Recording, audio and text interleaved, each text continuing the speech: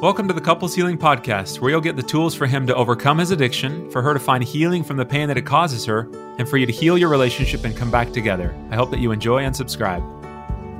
Hey everyone, welcome back to another episode. This is Sam Tielemans, and I'm happy to have you guys here today because I want to talk about something that I think many couples can struggle with, which is being able to reintegrate and develop a healthy sexual relationship with one another after there's been betrayal. Now, for most couples, this is an area where they struggle already because it's such a sensitive topic and it involves so much vulnerability, and there's a possibility of being rejected and hurt and feeling inadequate. There's just a lot that goes into this already. But then you layer on top of that a sense of hurt and betrayal and trauma and a lack of trust. And it can be very difficult to figure out, how do you thread the needle of developing this relationship with one another, healing the trauma that surrounds it, knowing when and how to do it. I think it could just be overwhelming sometimes for people to figure out the process of doing that. And so today I wanted to talk about an aspect of this that I think can help to maybe, I hope, clarify things where people can get stuck, because we want to be able to, one of the things that, let me take a step back. So one of the things that's different about a sexual addiction is that with other addictions, you can just simply give up the substance or behavior. Like, for instance, for gambling. I live here in Las Vegas. Gambling is a big thing, but it's not something that you actually need. It's not something that enhances a relationship. It doesn't enhance anything individually. Alcohol, same thing. Drugs, same thing. You don't have to redevelop a relationship with those things. But for food addiction or a sexual addiction, sex is such an important part of a relationship because of the function that it serves. While yes, there's a physical element to it, it's one of the ways for many people to give and to feel loved, and it develops a bond and a connection between a couple that can strengthen the relationship. And so it's not something that can just be simply avoided for the rest of the time that you're with this person, for the rest of your marriage, for the rest of your life. It can't just be avoided, because you're then missing out on such a key component of what helps bond couples together. There's so many neurochemicals that are released when couples have sex. For instance, dopamine and oxytocin, which is they call it the cuddle drug. So oxytocin is one of the things that helps bond couples together. It helps them to develop a connection with one another. Oxytocin is released when people hold, through touch. Skin to skin contact creates oxytocin. When a parent looks into a newborn's eyes or their own children's eyes, it creates oxytocin. When mothers breastfeed their children, it creates oxytocin, which is it's this chemical that bonds people together. And sex is such a powerful way to do that. But when there's been damage done, like I said earlier, when there's been damage done in betrayal, then it's much more difficult to figure out, how do you integrate this and put this in its proper place and develop a healthy relationship so both people in the relationship not only feel safe, but are fulfilled by this. And sex can be such a source of pain now after there's been betrayal sexually, that things need to be done first. This is not the first area that we focus on repairing. We have to first focus on rebuilding trust and establishing a connection and developing a sense of safety and building the relationship, for then sex to be a natural progression or a natural result or response to having the relationship in place first. One of the aspects that I wanted to highlight today is sometimes the question that people ask, well, how do I know, for him or her, that sometimes the question exists, how can I know, or how can we know when his impulse or desire or the feeling for sex is rooted in addiction? Or is it just something that's happening because that's just how we are as people? We're sexual beings, just like we are emotional beings and intellectual and spiritual. We have different aspects to who we are. And so having sexual desire is just a part of the human experience. And again, there are so many benefits for this in a relationship when it's used as it's meant to be used. And again, more specifically with regard to developing a closeness in the relationship, bonding, connecting, that's one of the benefits of having this. And so how do you know if the impulse, the desire, is rooted in addiction versus just being alive, being a human being? I wanted to really clarify this, because sometimes women can think, okay, well, if he wants to have sex, how do I know that this is, is he focusing on me? Is he with me? Is his mind with me? Is this rooted because he just hasn't looked at pornography in a while and then he needs some kind of a release? Or how do I know if this is something that's a result of him developing more connection and closeness and wanting to connect with me in this way? And so the way that I think about this and the way that I describe this to clients is I think it's rooted in one of two things. If it's rooted in addiction, there's a different motivation for it. If it's rooted in just being a human being or rooted in a desire to connect, those are two completely different things, but on the surface, they look like the same. What I mean by that is, on the surface, all you see is, or experience is, a desire.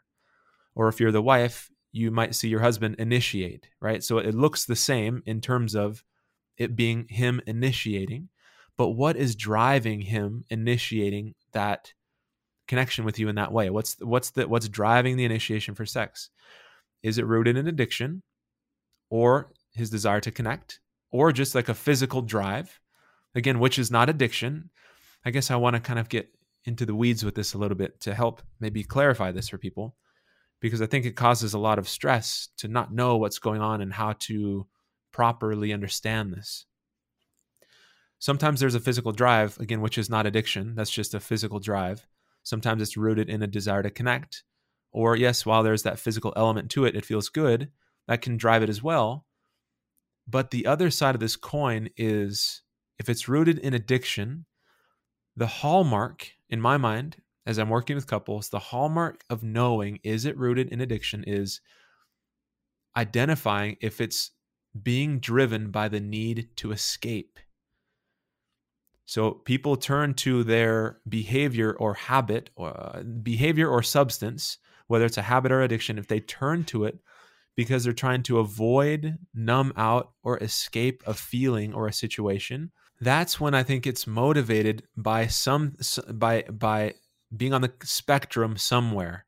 So whether it's full-blown addiction or a habit or a coping mechanism, right? That is the number one thing that I'm looking for when I'm working with somebody is, what is driving this? Is it a desire to cope or escape or avoid or numb out? That's when it's more connected with this continuum of addiction.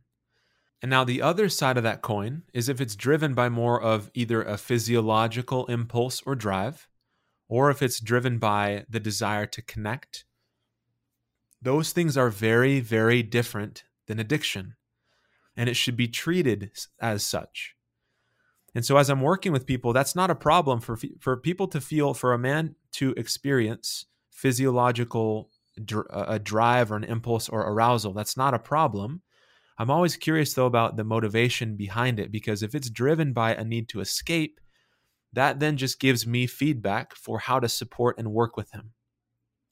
If it's driven by this other side of the coin that I'm talking about, if it's just like a physiological drive or a desire to connect with his spouse, that's completely different. And we can honor that and work with that as well when the timing is right. Because even though it's coming from a neutral or even a positive place for him, with, again, a desire to connect, then yes, that's an important thing. And we want to have that in the relationship.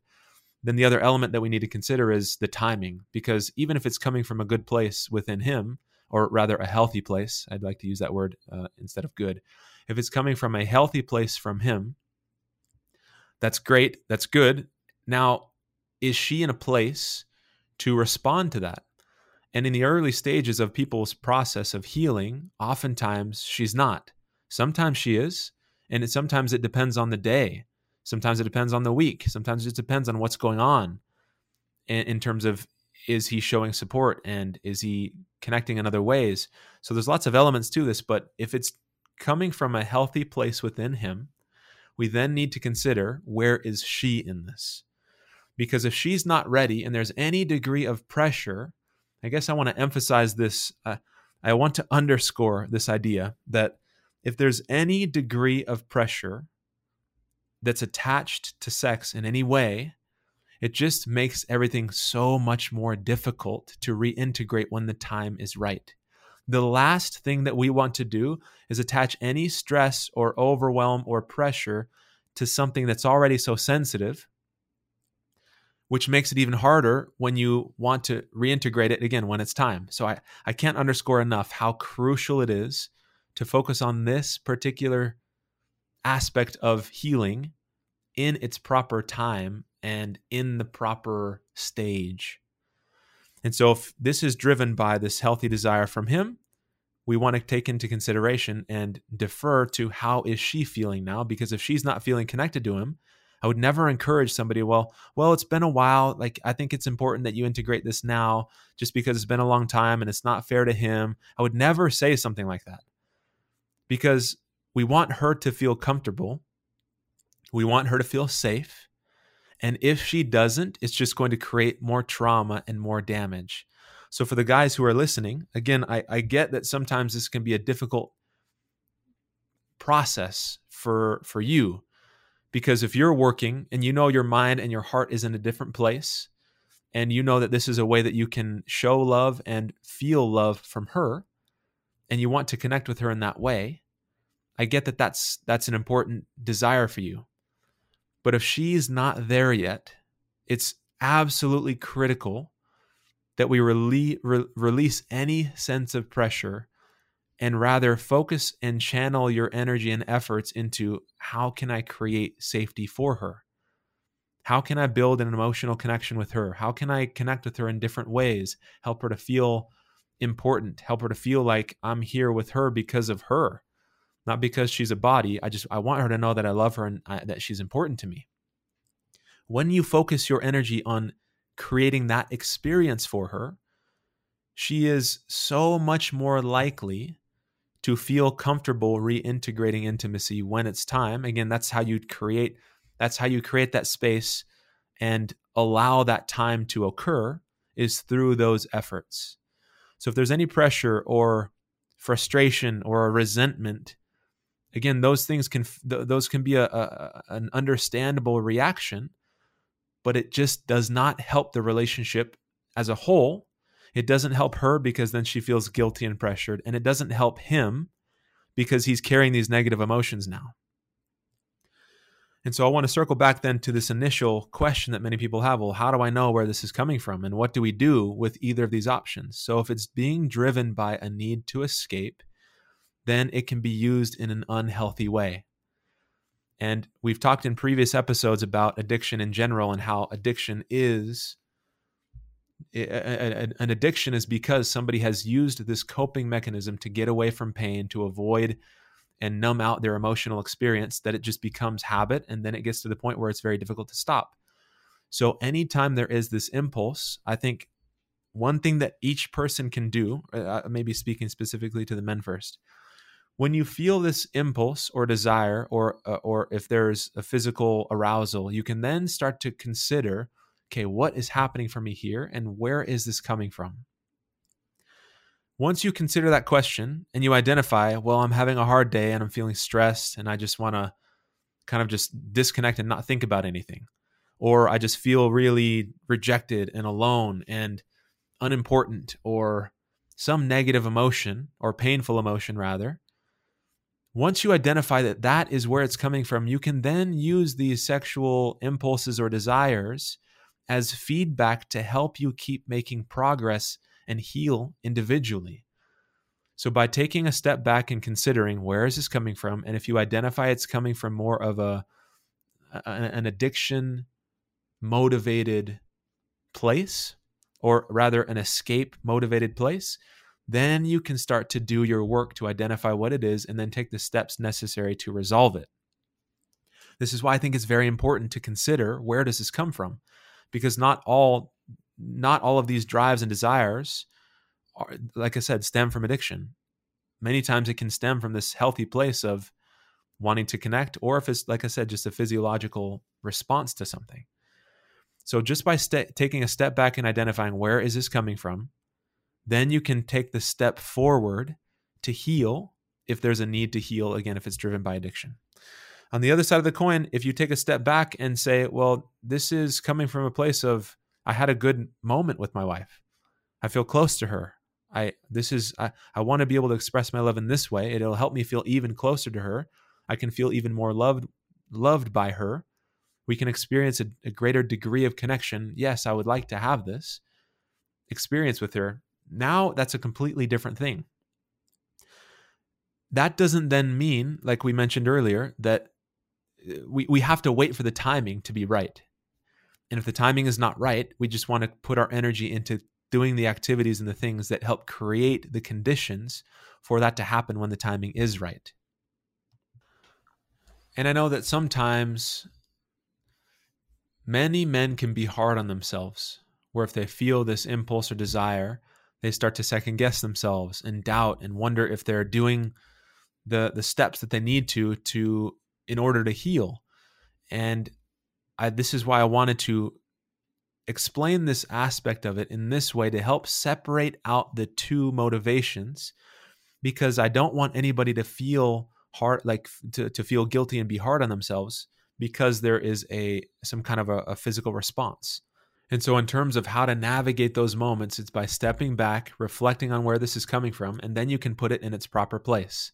So if the timing is not right, you can just acknowledge the feeling, allow the feeling to come and go, because emotions are so transient.